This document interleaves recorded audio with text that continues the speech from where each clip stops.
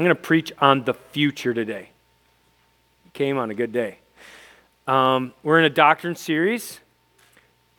Knowing who God is determines who I am, or defines who I am. And so we're going to be preaching on that, the future. What does the future hold for us? And I'm excited to do that, but that's kind of like could happen anytime, but like maybe it won't, and we could be here a while, future. So I'm not sure, but I'm sure about what I'm going to say, but I'm not sure when that's going to happen. I just know what's going to happen. I don't when. And then I know this. This is a little bit more time sensitive from the fact that it's the 10-year vision and we're in year 3. So you should have got one of these coming in. Man, it was 2015 when I really met with the Lord, and I was like, God, what's next for our church? You called me to plant a church. I'm here. I did what you asked, and now what, right? Is it a building? Is it this? Is it that? And we wanted to stay focused on the mission, and we wanted to stay focused on our vision, and so we put together a 10-year, what if our church did this? So I remember when we did this, Noah was 12 when we did this, and I sat down and I was like, what does it look like when Noah's 22? College, Lord willing, might be married. I was married at 21, so that's a possibility. What does it look like in 10 years? And you kind of work your way back and you try to figure it out. And you look at the past and you say, well, this is kind of how it's gone, so that's kind of how it might go if we continue to be faithful. And that all is this book, okay? So you have an intro page there. For me, I wrote that in January of 2016. And then you have our mission, our vision, our values, our pillars. Our mission will never change. We want to glorify God. We do that by making disciples of Jesus Christ, okay? And our vision, encouraging real people. We want you to be real at church. We don't want you to put a mask on, walk into church like you have to play some game. You don't have to play some game. You can come and be a hot mess. That's fine. We don't care, all right? Because we're all hot messes, right? So it is what it is, and you could just be real. You could be a sinner saved by grace, or you could just be a sinner that we hope will be saved by grace. Either way, right? Real people encountering the amazing God and experiencing lasting change. Have you ever had an encounter with the amazing God? That's pretty cool. Today has been pretty cool. And just wait till the last part where we sing again and take communion. It's pretty cool. Oh, and since I said that, I should probably say this too. We're going to take an offering at the end, and it's just going to be the ushers at the door. But the one thing I didn't do, out of all the things I was supposed to do last hour, guess what it was? Take the offering. They were still at the door, but I didn't say anything, so whatever, all right? If people want to give, they'll give, right? So, all right, and then the pillars, you see them there. I'm not going to belabor that too much. Then we kind of have it broken up. Okay, real people, amazing God, lasting change. You get all that in the book. You can read through it. But amazing God, do you see that number? 5,443 people have been impacted by our church in the last 6+ years. That's astounding. Somebody with database talents figured that out. And the number that really gets me every year is 272 water baptisms. Because that's when people are like, I'm in, right? There's a lot of people that maybe accepted Christ by being here in the last 6 years, and we don't really know. It wasn't visible. But those people, they're like, here I am. I want to serve the Lord. This is it. And that's the way we go public with it, right? This is pretty cool. We planted Harvest Madison last year. It was pretty awesome. And then this lasting change. We really wanted to say, what would it look like if our church did these 4 things? Right here, lasting change. See them? I'm going to allow you to read them because I know that you're intelligent. But I'll give you the cliff notes, right? Write out your God story. Who you were before you met Christ, when you met Christ, and who you are now because you met him, right? Be able to speak that to somebody and say, this is what God's done in my life, and man, you should know him too. Read the New Testament every year and the Old Testament every third. If you just read the New Testament every year, in 10 years, well, it'll be 8 now, in 8 years, you will be telling people about the New Testament versus asking questions about it. Just think about that future for you. Rather than being like, hey, what does it say? Where does it say it? You'll be like, no, I know where the Sermon on the Mount is. I've read it 8 times. It's Matthew 5, 6, and 7. I get it, right? Like you will know, you will be known by God and know God more if you read it. It's life and breath. Have a real conversation with God every day. I mean, I have a real conversation with God every day. Sometimes it's like, what did you do that for? Right? That's real. It's for sure real. But like, what I mean by that is like, get on your knees with a list, or, just come to God with that attitude of like, God, what do you have for me today? I know the angels in heaven in your throne room, you tell them where to go and they go, and you tell them what to do and they do it. And I want to be like that. So God, what do you have for me today? What do you want me to do? Oh, let me be your messenger today. Could I be a messenger for you? Like, get in a conversation with God every day and ask him what he wants you to do. That's just one of many ways you could approach the throne. And then this last one, intentional discipleship. So we want to disciple somebody. Maybe you need to be discipled. Maybe you need to disciple somebody because somebody's poured into you. Then you pay it back, right? So that's kind of what we're going after. What would it look like if everybody in our church did those things? What would this church look like? This church would be an awesome force through the power of the Holy Spirit for the name of Jesus Christ. All of Rochester would be touched in the next 10 years if we all do this. You're like, no way. Yeah, way. I'm just telling you, we're just painting you vision. Vision leaks. That's why we keep bringing it up. It's a bucket with a hole, right? You're like, man, I was here last year. Did we even talk about this? Yeah, it looked green. And the year before that, it looked blue. And now it's like all fancy and stuff. Remember that? I'm putting something in front of you. And I'm saying, would you consider it? So take this home. Don't throw it away. Put it on your nightstand. Put it on your coffee table. Let it be a topic of discussion in your home. And let it be a topic of discussion with people that you're bringing over to your house. And serve the Lord. Now, there's some commitments on here, not legalistic in any way. We just wanted to kind of press you, kind of the 2.0. Like if you already done all this stuff, how could you take it to the next level? That's what that is. Okay, now, eternal impact. I mean, you could see the numbers here, the trajectory, and we put like, hey, maybe we could be 1,000 people. Maybe we could be 2,000. Like, it's not really about the numbers, but it's interesting, right? That we're like, our trajectory is good, and we're affecting people for Christ, and that's what we set out to do. So it's pretty cool. And this last page, before you look forward, sometimes you got to look back. God has been so faithful in 2017. These are some things that he's done, his handiwork, and it is mighty, right? We're just like, wow, go God. It's amazing. So just wanted to share this book with you. If you're a member of our church, we went through this all at the members meeting in a different way or whatever. You can hear it online. I think they sent out a video for you. And then also there was this handout, which is just like our money and how we take care of it and so on and so forth. So again, members of our church, hopefully you got all that. But if you would like something like that, you can email our staff, or you can say something to Jared Kidder, who's our financial coordinator. You might have received an email from him. I did this week, just by chance, with our giving statement. And so if you could just reply to that email and say, hey, could I get more on the finance, whatever. So we just want to be definitely transparent with our members and want to be using God's money for his glory. All right? Family chat over. All right, let's get into the word. Ephesians. We've been in Ephesians in this doctrine study, and I'm going to be in Ephesians, but I'm going to use it as a springboard to get off into the future, okay? And this is, how would I say it? This is an interesting and hard topic. Matter of fact, let me read it for you from Grudem. Wayne Grudem is one of the foremost authorities on doctrine in the church. Here's what he says about the end times.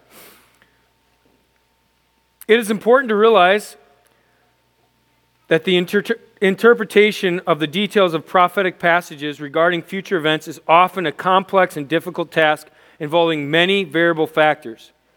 Therefore, the degree of certainty that attaches to our conclusions in this area will be less than many other doctrines. All right? Now, I've talked to you about God the Father, God the Son, God the Holy Spirit. I did mention that I don't really get the Trinity, but it's 3 in 1, right? Like there's some things you're just like, well, okay, I'm trying to figure that out. God got it, right? And then we talked about sin. We talked about salvation. We talked about the church. We're pretty sewed up on that. We're like, yeah, this is, no, not that we know everything about theology, of any of those things. The more you read the Word, the more your theology is going to be formed. The more intimate you get with God, the more you're going to understand His heart and mind and like what He's going for, and you're going to get on that, right? But with this topic, the future, there's just a ton of debate. And I think there's a ton of debate, and I think there's a ton of, fighting. And so I'm going to try to steer clear of all of that. You good with that? Not going to be divisive today. I'm just going to be like, hey, this is what the Bible says. Just take it at face value. All right, we're going to go with that, or we're going to keep moving, all right? So start with this. This will give you a visual picture of where we're going. This is our aim, okay?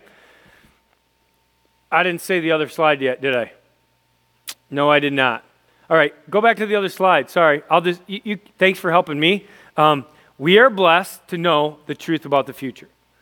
Okay, we're blessed. Sorry, I missed the slide. They were like reminding me. We are blessed to know the truth about the future. Like the truth from God's word is clear. We are blessed to know that. I can't tell you what you're going to eat for lunch today. Matter of fact, I can't even tell you if you're going to get there. I can't tell you. But I can tell you some things about your future that are definitely true. And I aim to do that today. I aim to tell you some things that are very true about your future. And I pray that you'll take it seriously. We're blessed to know the truth about our future. Okay, so let me just give you this visual and get after that first. Okay, the visual. There it is. Bam. Creation, that happened. First Advent, that's when Jesus Christ came. The crucifixion, Jesus died. I mean, we celebrate that every Easter, right? And that He rose again. It's pretty awesome. And then His ascension, Acts 1. Went up in the clouds. And we are now in what's called the church age. Good thing we all came to church today. Okay, this is the time to go to church. This is the time to gather together and worship God. It's a piece of heaven. It's a taste of what's to come. And then you have the tribulation. 7 years. A tribulation. The Bible talks about it in Revelation mostly, but in other places like Daniel. And then you have the second advent. Jesus is coming back again. Okay? Clear in Scripture that He's coming back at the end of the tribulation and before the millennium. That's very clear. I'm going to prove it to you in chapters 19, 20, and 21 of Revelation. Okay? So clear. Jesus is going to come back. He's going to be here on earth for sure, right? When the tribulation, He'll end that, and He'll start this thing called the millennial kingdom, which is on the screen. It's a 1,000-year reign of Jesus Christ. And then at the end of that, there'll be a new heaven and a new earth. The old heaven, the old earth are tainted with sin. They can't be in glory forever. They need to be burned. If you read, I guess it'd be 2 Peter 3, which is one of the chapters on the bottom of your sheet, you'd read all about that. That it has to melt away, that it has to go away. Just like the flood covered the earth once, fire has to do it now. Anyway, I digress. It's a good visual picture. You got it. You don't even have to write it down. It's just to give you a breath of it. All right, let me give you Ephesians chapter 1. Ephesians chapter 1, we'll start here and we'll launch off of that. Verse 9. Making known to us the mystery of His will, according to His purpose, which He has set forth in Christ, as a plan for the fullness of time to unite all things in Him, things in heaven and things on earth. Jesus Christ is going to unite all things. There is an end coming, there's a future, and He will unite heaven and earth. There'll be a new heaven and a new earth. There's a plan. Verse 11. In Him we have also obtained an inheritance. Ooh, I like that. An inheritance. What is my inheritance? Well, I'm gonna talk to you about that today. Having been predestined according to the purpose of Him who works all things according to the counsel of His will. God, the Father, knows what's going to happen, tells us what's going to happen, right? Even ordained what's going to happen, so that we who were the first to hope in Christ might be to the praise of his glory. In him you also, even the Gentiles, remember, when you heard the word of truth, the truth about the future, right? The gospel of your salvation, and believed in him, Jesus Christ, were sealed with the promised Holy Spirit, who is the guarantee of our inheritance until we acquire possession of it to the praise of his glory. You have an inheritance if you're a believer in Jesus Christ, and you will acquire possession of it. What does that look like? It's a good question. My aim is to settle some of that today. And then look over at, there's so many more references. Actually, even Peter in 2 Peter 3 says, Paul talks about these things in his epistles, and they're really hard to understand, and some twist his words and all this things, like, okay. But it's scattered throughout all this epistle and many of his epistles, right? Many of his writings. But look at chapter 2, verse 22. Just end with that. We left off there last week. We'll be in chapter 3 next week. Can't wait for that. In him, Christ, you also are being built together into a dwelling place for God by the Spirit. We are being built together. We are being built together for a dwelling place for the Lord. That's in our future. And it's happening right now. We're being built up. All right, the first point, everyone, okay? Everyone will see Jesus. We're blessed to know the truth. Here's the truth. Here's the truth. First truth is everyone will see Jesus. Everyone will see Jesus. Turn over to Revelation chapter 1. You're going to have to do a little turning today. Normally I try to stay in one passage and just have you turn once, but today you're going to be all over the place. So mostly in Revelation. Revelation chapter 1. The cool thing about Revelation is it gives you the outline of the book in the first chapter. Look at verse 19. Look at verse 19. Write therefore the things that you have seen. John had just seen a vision. That's the first chapter. Those that are, that's the second and third chapters. It's talking about the church. And those that are to take place after this. That's the 4th through 22nd chapters. And that is future. As for the mystery, I'll just stop right there. Okay, so that's the outline. The things you've seen, write it down. Those that are, the church, 2 and 3, and those that are to take place after this, chapters 4 through 22. So it's really cool that he gives us that. Okay, you're like, well, where does it say everyone will see Jesus? Well, give me that. Look at verse 7. Behold, listen now. That's what it means. He is coming in the clouds, and every eye will see him, even those who pierced him, and all the tribes of the earth will wail on account of him. Even so, amen. And chapter 22 says, even so, come Lord Jesus, amen. Right? Even so, come. Come, God. Everyone's going to see him. Now, Jesus said he would go and come again in John 14:3. I will prepare a place for you, and if I come again, it'll be a good thing. And then he said, the angels actually said that too in Acts chapter 1, verse 11. They said, hey guys, over here. Yeah, stop looking up. The same Jesus who you saw ascend into the clouds is coming back the same way that he went. He's coming in the clouds. We sing songs about it, don't we? He's coming in the clouds. Kings and kingdoms will bow down. The Lion and the Lamb. We sing about this, right? We can't wait for this. Everyone will see Jesus. Like, I'm not sure I want to see that. Turn over to Revelation chapter 19. Some people don't want to see it. Some people can't wait to see it. But everyone will see Jesus. Chapter 19, verse 11. Then I saw heaven opened, and behold, a white horse. and one sitting on it called Faithful and True. That's Jesus' name. And in righteousness he judges and makes war. His eyes like a flame of fire. If you read the rest of chapter 1, same description for him. And on his head are many diadems, crowns. And he has a name written that no one knows but himself.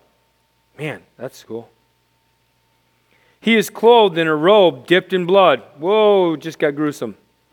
And the name by which he is called is the Word of God. That's John 1.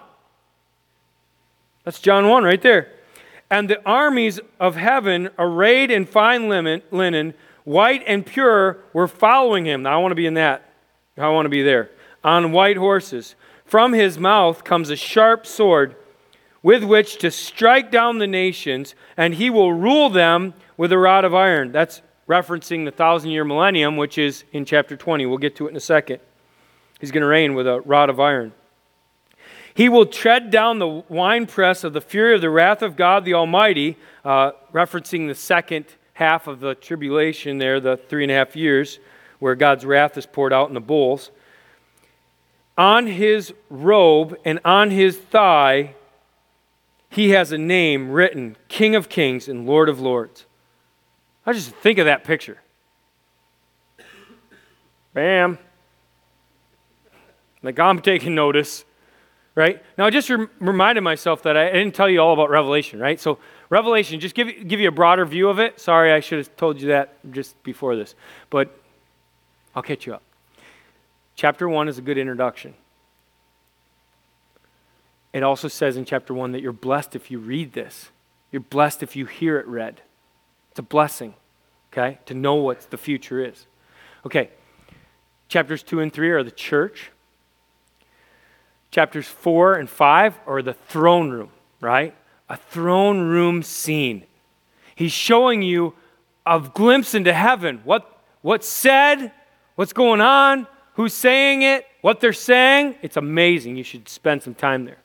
Revelation 4 and 5.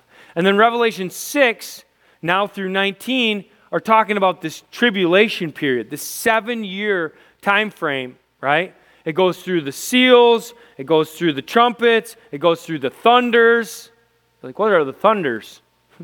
Nobody knows because they got sealed up, right? Nobody knows what those 7 things are, the 7 thunders. And then it goes through the 7 bowls. You're like, oh, that's too much information. I know. But that's chapter 6 through 19. And then he comes to chapter 20, and he's like, the millennial kingdom. And then chapter 21, the new heaven and new earth. And then chapter 22, let me summarize. And that's the book of Revelation. That being said, everyone will see Jesus. Everyone will see Jesus. In case you're not convinced yet by Scripture, let me give you this reference. This is probably my favorite reference for this. Philippians 2, 9 through 11. Therefore God has highly exalted him and bestowed on him the name that is above every name, so that at the name of Jesus every knee should bow, in heaven and on earth and under the earth, and every tongue confess that Jesus Christ is Lord, to the glory of God the Father. Everyone will see Jesus, and everyone's response in seeing Jesus will be to get low. You will bow before your Maker, Jesus Christ our Lord. You will either bow now willingly, or you bow then, because his overwhelming presence will make you bow. And you will say, either now or later, that Jesus Christ is Lord. Why? Because that brings glory to God the Father. That's why. Everyone will see Jesus. Now, that being said, you kind of have a choice, right? You have a choice. How do you want to see him? There's believers and there's unbelievers. But you got to make a choice. Do you believe what I'm saying is true? Your future depends on it. I'll say that. So in points 2 and 3, I'm going to give you 2 tracks. I'm going to give you the believer's track, and I'm going to give you on the believer's track, okay? There's 2 tracks now, and then we'll come back on the last couple points. The second point, 2a. Believers will reign with Jesus. Believers will reign with Jesus. Look at chapter 20 of Revelation. I'm just going to, like I said, apologize. I don't have a lot of illustrations. There's not a lot of fun today. It's like, hey, look at this. Let me smash this mirror. It's like not happening. All right? It's all just the Word of God. Let the Word of God come alive in your heart. Holy Spirit, I pray that the Word of God would come alive in our hearts today. Chapter 20. Believers will reign with Jesus. You'll see it. Then I saw an angel coming down from heaven, holding in his hand the key to the bottomless pit and a great chain. What does he have? A key. And what does he have? A chain, right? 2 hands full, right? And he seized the dragon, the ancient serpent, who is the devil and Satan, and bound him for 1,000 years. Woo! I mean, this is the guy that keeps tripping me up every week. Him and his minions, his demons, Like he's going to get locked up, thrown away. I'm digging that. I can't wait. And threw him into the pit and shut it and sealed it over him, so that he might not deceive the nations any longer until the 1,000 years were ended. After that, he must be released for a little while. You're like, no!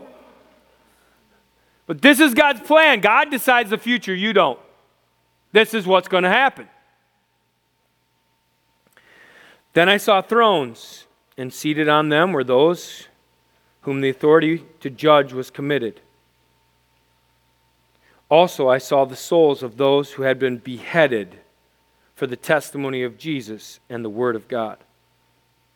Now, I don't know if that's in your future or not, but I can tell you I'm not scared to die. And the Bible says that some people will be beheaded. Their head will be separated from their body because they make a decision for the testimony of Jesus Christ and the Word of God. You shouldn't be scared of that. You should know it's coming, honestly. And those who had not worshipped the beast or its image and had not received the mark on their forehead or their hands. I don't know when, but there will be a mark of the beast.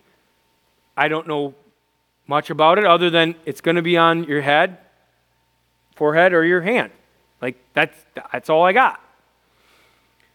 But it's coming in the future. You can just watch for that, right? You could just know that that's coming. They came to life. These people that were beheaded, they came to life and reigned with Christ for 1,000 years. How many times is he going to say 1,000 years? A couple more times. And the rest of the dead did not come to life until the 1,000 years were ended. This is the first resurrection. The first resurrection. People are going to be resurrected from the dead. We're going to sing about this in a little bit. I want you to think about this first. People are going to be resurrected from the dead. Blessed and holy is the one who shares in the first resurrection. Over such, the second death, the spiritual death, right? We know first death is physical. Spiritual death has no power. But they will be priests of God and of Christ, and they will reign with him for, guess what it is? 1,000 years. I don't know. It's going to be 1,000 years. Believers will reign with Jesus. Satan's going to be bound for a millennium, for 1,000 years. Whether we came back with Jesus Christ on white horses, that'd be cool. I'd like that. Or whether we come to life because we've been beheaded, we will reign with Jesus for 1,000 years. Is that clear? We're going to reign with him. I'm counting on it. Okay. Now, the other side of this, I'm going to skip over the Satan defeated part. That you could read that on your own. You're going to be like really jacked up when you see that, right? He's like forever in the lake of fire. Yeah. All right, but for sake of time, I'm going to keep going. All right, verse 11, okay? Here's point 2b. Unbelievers will experience judgment. This is what the Bible teaches. Unbelievers will experience judgment. Just the truth. Then I saw a great white throne, and him who is seated on it.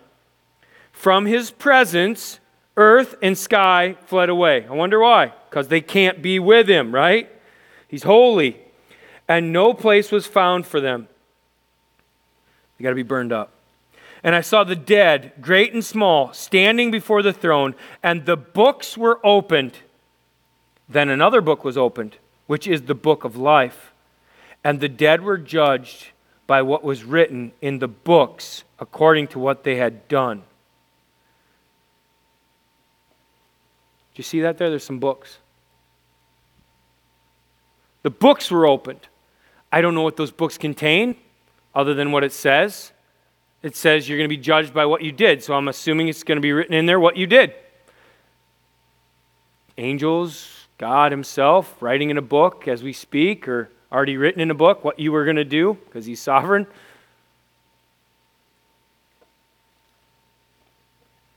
And the dead will be judged by what's written in the books. And the sea gave up the dead, and who were in it. Death and Hades gave up the dead, and who were in them. And they were judged, each one of them, according to what they had done.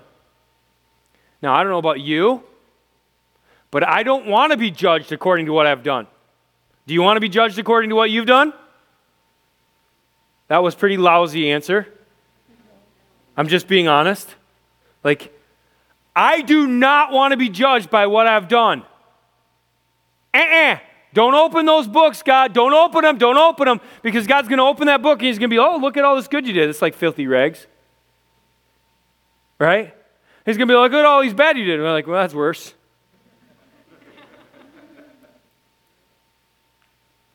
So what's the verdict? Hell. You're done. Right? You can't come back off of this. You can't come back. There's no comeback on that. I'm so grateful that God doesn't judge us as believers on the books. But there's one book, the Lamb's Book of Life, and my name is written in that book. I'm sticking with that. I don't want to be judged for what I've done. I want to be judged by what Christ has done for me. He's taken the punishment. He's the one that's deflected all of the wrath that should have come my way. And for some reason, in judgment, there's also mercy. And God's on display as God saying, I got both. I'm going to show mercy and justice at the same time. It's amazing what God has done, what Jesus has done for us. Unbelievers will experience judgment, clearly, and then unbelievers will exist in hell. Notice I didn't put live, although they will be existing, alive. It's not much of an existence to be tormented. Revelation 20, 14 and 15. Then death and Hades were thrown into the lake of fire. This is the second death, the lake of fire. Is that clear? I think it's pretty clear. And if anyone's name was not found written in the book of life, see, that's the important book, he was thrown into the lake of fire.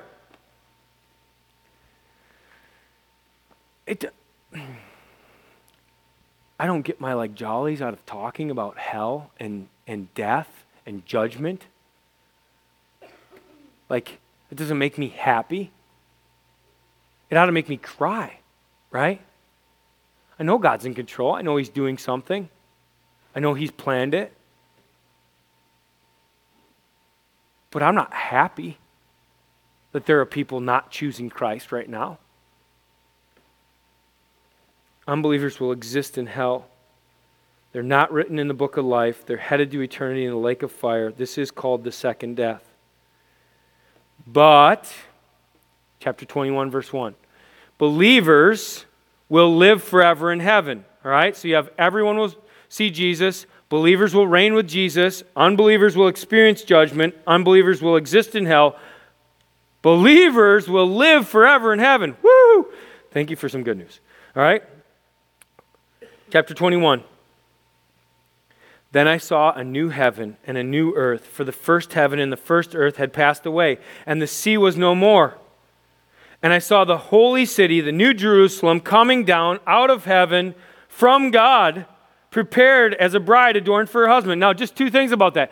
Didn't Jesus say in chapter 14 that he was preparing? Didn't he say that? He said, I'm preparing a place for you.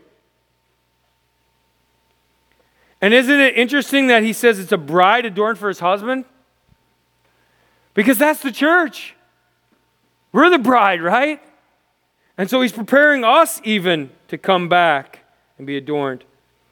And I heard a loud voice from the throne saying, how loud should the loud voice be? Volume? Are you guys paying attention?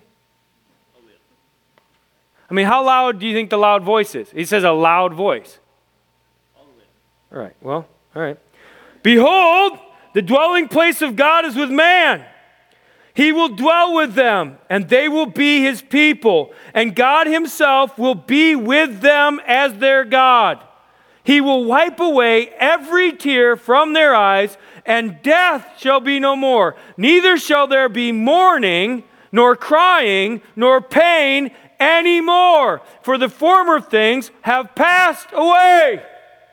Woo! I mean, I just want to hear that in heaven one day. No more pain, no more sorrow, no more old heaven, old earth, tainted with sin, just now the new, holy, blameless. Bam!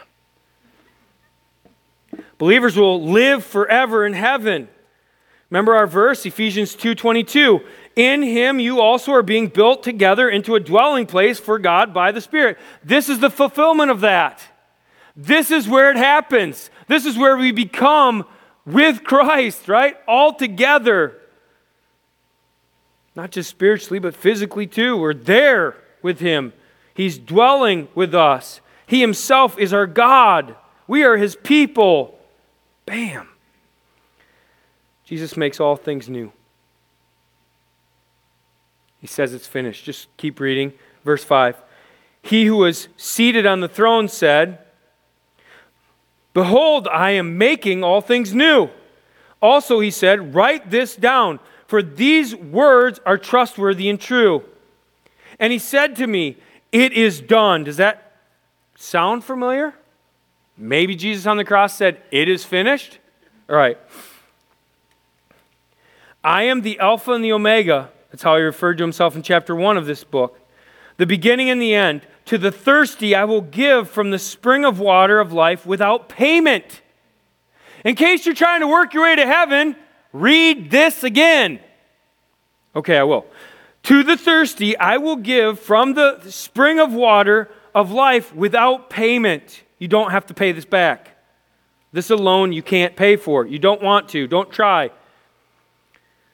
The one who conquers will have this heritage, and I will be his God, and he will be my son.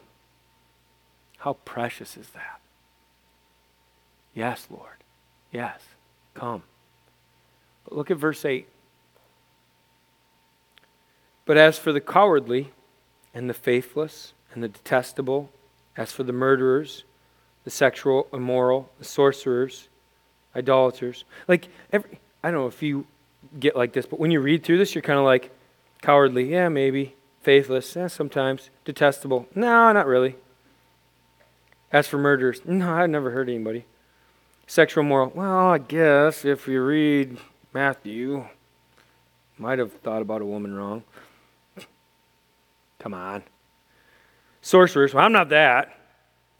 Idolater, well, I guess, I have put stuff like basketball in front of God before.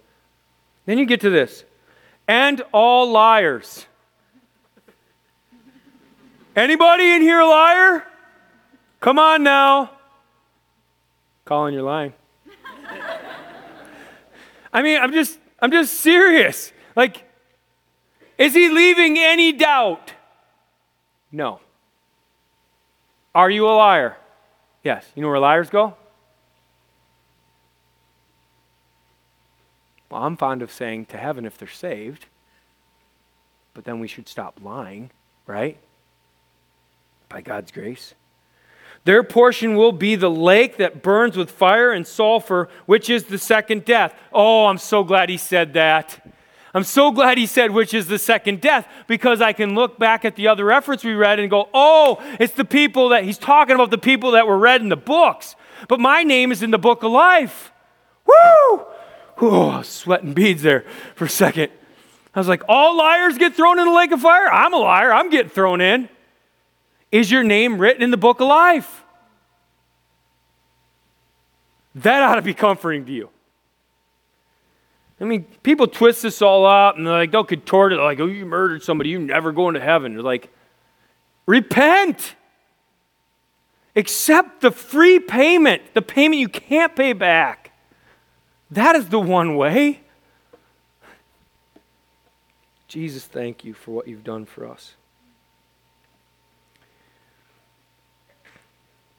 This is the future of believers and unbelievers. These are the two tracks. So it begs a question, doesn't it? Are you a believer? Are you a believer?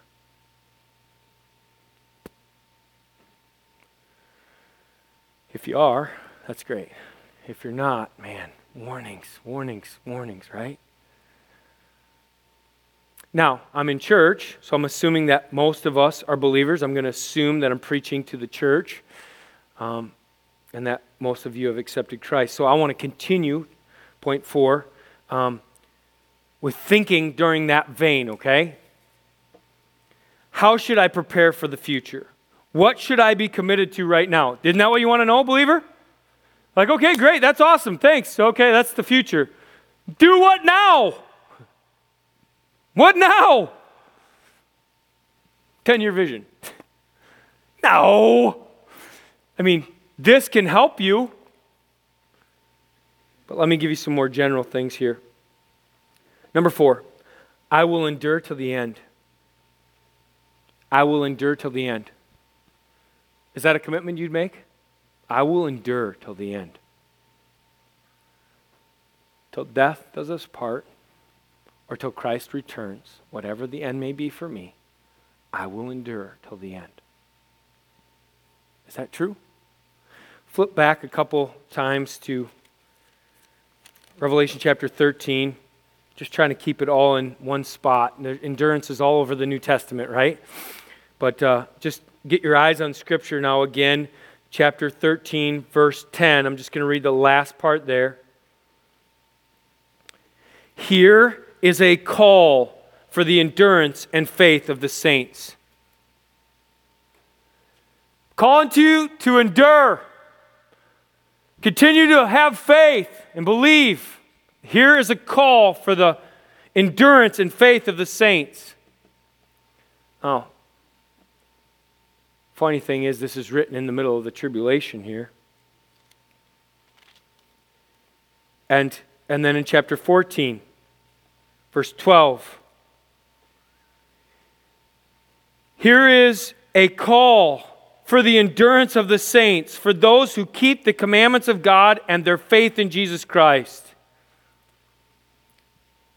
What are we called to do, church? We're called to endure. That's a word nobody wants to hear. I don't want to endure. You ever run a race? You ever run a mile? No. You ever run a marathon? Okay, I just lost like most of you. Like, no matter how far you ran, the farthest you ran was the hardest you ran. It's like endurance, right? I had to, it gets harder. But we're called to endure. We're called to grow faith, right? To believe. Matthew 24, Mark 13, and Luke 21 are all kind of parallel passages. In Matthew 24:13, it says this, but the one who endures to the end will be saved. It says the exact same thing in Mark 13:13. And then in Luke 21, flip over there, Luke 21. Let's get to that, Luke 21. Because I think the thing is we're scared to die. I think we're scared to die, right? Death is kind of like scary. You're like, how do you know that? Well, my dad died. My dad died of pancreatic cancer a year after we planted the church. And it was scary. It was gruesome. It was ugly. It was probably the worst thing I've ever seen. What it did to him, what it did to his body, who it made him become. It was gross. But at the same time he was dying, there was so much hope. Because we knew that if he could just push past death, he'd be in eternal life. It's the first funeral I ever preached. It's interesting, isn't it? First funeral ever preached is your father. A lot of people were like, how could you do it? Right? I mean, that's the question I got. Well, how could you do that? Here's how I did it. I was so confident about where he was. I wasn't like sad because I had seen death. I'd seen the ugliness of it. I'd seen the gruesomeness of it. I'd rather he would have been beheaded, honestly. Honestly, I would. I would rather that. It would have been quicker. It would have been over. It would have been eternity. So, I feel like you can't be scared of death when you have Christ. You can't be scared to die when you know on the other side of that blink of an eye, right, is Jesus! Woo-hoo-hoo! Oh, that will be glory for me. When by his grace I shall look on his face. That'll be glory. I mean, so I look at death differently. Death is an opportunity. You're only going to die once. You got one shot at it. How are you going to die? Death is an opportunity to bear witness for Jesus Christ. Isn't that what he did for us? Isn't it the symbol that we keep coming back to, the cross? He died for us on a cross. Our death has the same effect on other people if we die well, like he did. Look at Luke chapter 21, verse 10. Then he said to them, nation will rise against nation, kingdom against kingdom. There will be great earthquakes in various places, famines and pestilence. I mean, this is all happening, isn't it? And there will be terrors and great signs from heaven. Well, that's, Revelation 6 through 19 for sure. There's some tribulation talk there. But before all this, they will lay their hands on you and persecute you, delivering you up to the synagogues and prisons, and you will be brought before kings and governors for my name's sake.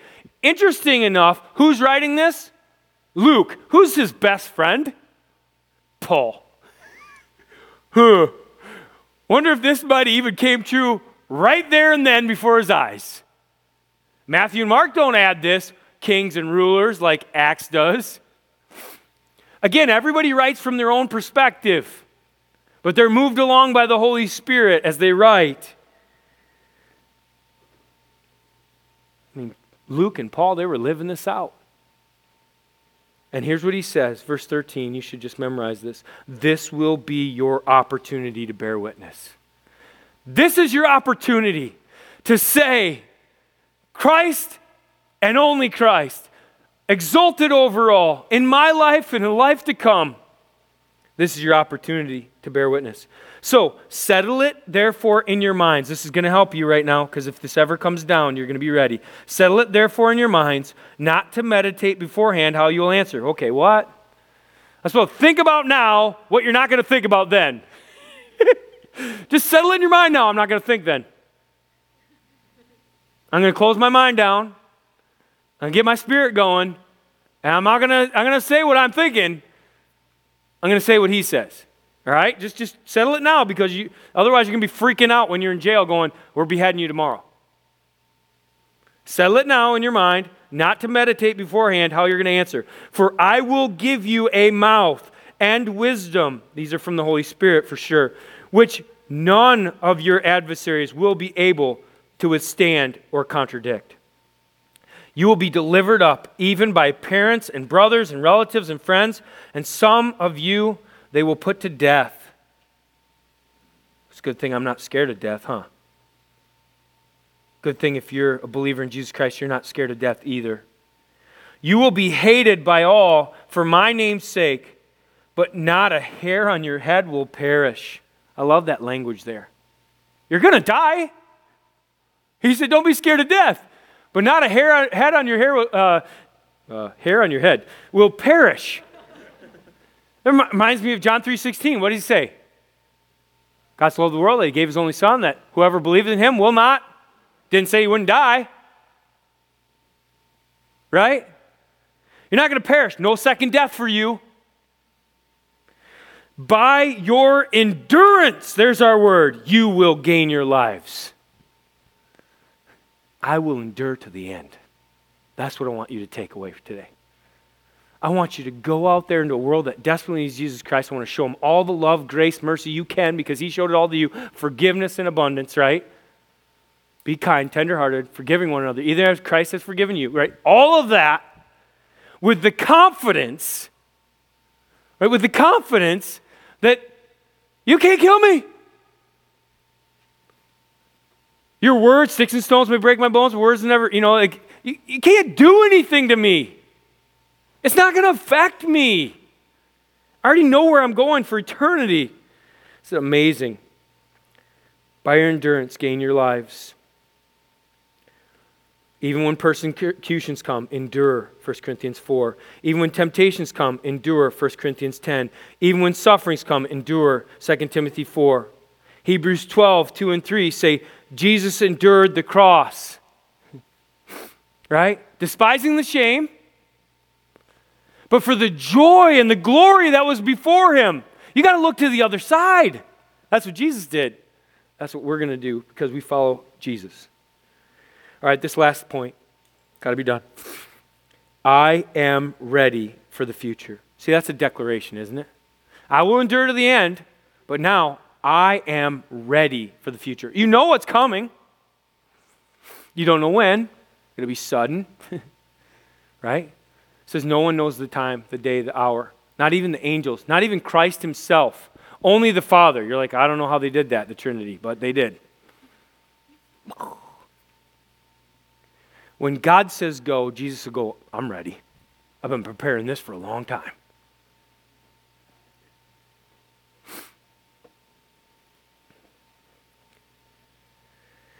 I'm ready for the future. Matthew 24, Mark 13, Luke 21. You need to read these passages. I've put them down there. I'll just read one verse for you. Matthew 24, 44. Therefore, you also must be ready.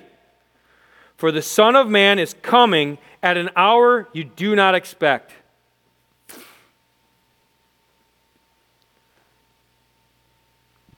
Okay, I got to say this. So you wonder, how do I get ready for something that I can't expect, right? And I think is unlikely to happen anytime soon. Like, how do I do that? You ever get in your car? Did you put the seatbelt on? Why'd you put the seatbelt on? You don't think you're getting in an accident, do you? No, I'm not planning on getting in an accident today. Why'd you put your seatbelt on? I want to be prepared, right? I want to be prepared. Why'd you buy car insurance? Why'd you do that? You don't go buy car insurance and then go like ram somebody. Like that's ridiculous, right?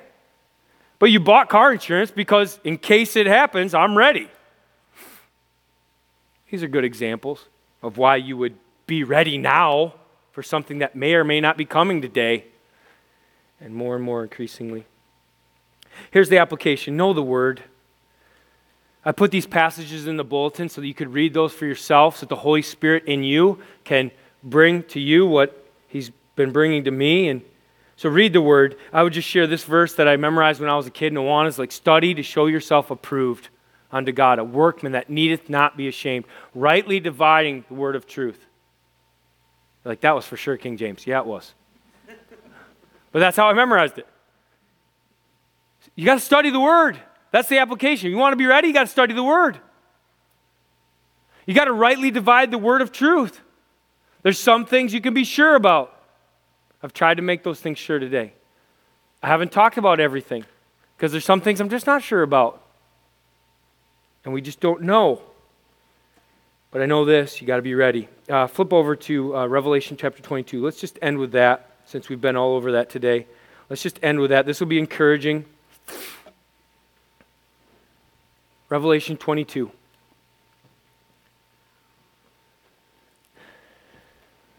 Really, the question is, are you ready, right? Are you ready? Can I ask that question? Are you ready? What if Jesus Christ comes back today? Are you ready? What if you get hit by a car today? I hate that illustration. It's like, what? You scare me into heaven. I mean, I don't know. There's a bunch of ways we could die today. Not planning on dying, but I will wear my seatbelt when I leave. Are you ready? I think you just got to answer that question. Are you ready? Are you a believer? Will you say to the executioner, I won't recant. I believe in Jesus Christ. Are you ready? Do you believe? Here's some words of encouragement. And he said to me, this is Revelation 22:6, and he said to me, these words are trustworthy and true. And the Lord, the God of the spirits of the prophets, has sent his angel to show his servants what must soon take place. Soon. And behold, I am coming soon. Blessed is the one who keeps the words of the prophecy of this book. Verse 12. Behold, I am coming soon. I think you can see the emphasis. Bringing my recompense with me to repay each one for what he has done. Don't want to be on the unbeliever side. I am the Alpha and the Omega, the first and the last, the beginning and the end. I started it all and I'm going to finish it all. Jesus says in verse 16, I, Jesus, have sent my angel to testify to you about these things for the churches. I am the root and the descendant of David, the bright morning star. The Spirit and the bride say, come. And let the one who hears say, come. Come on, Lord. And let the one who is thirsty come. Let the one who desires to take the water of life without price. As we go to communion and sing, wouldn't you come? Wouldn't you come to Christ? He loves you so much. He loves you.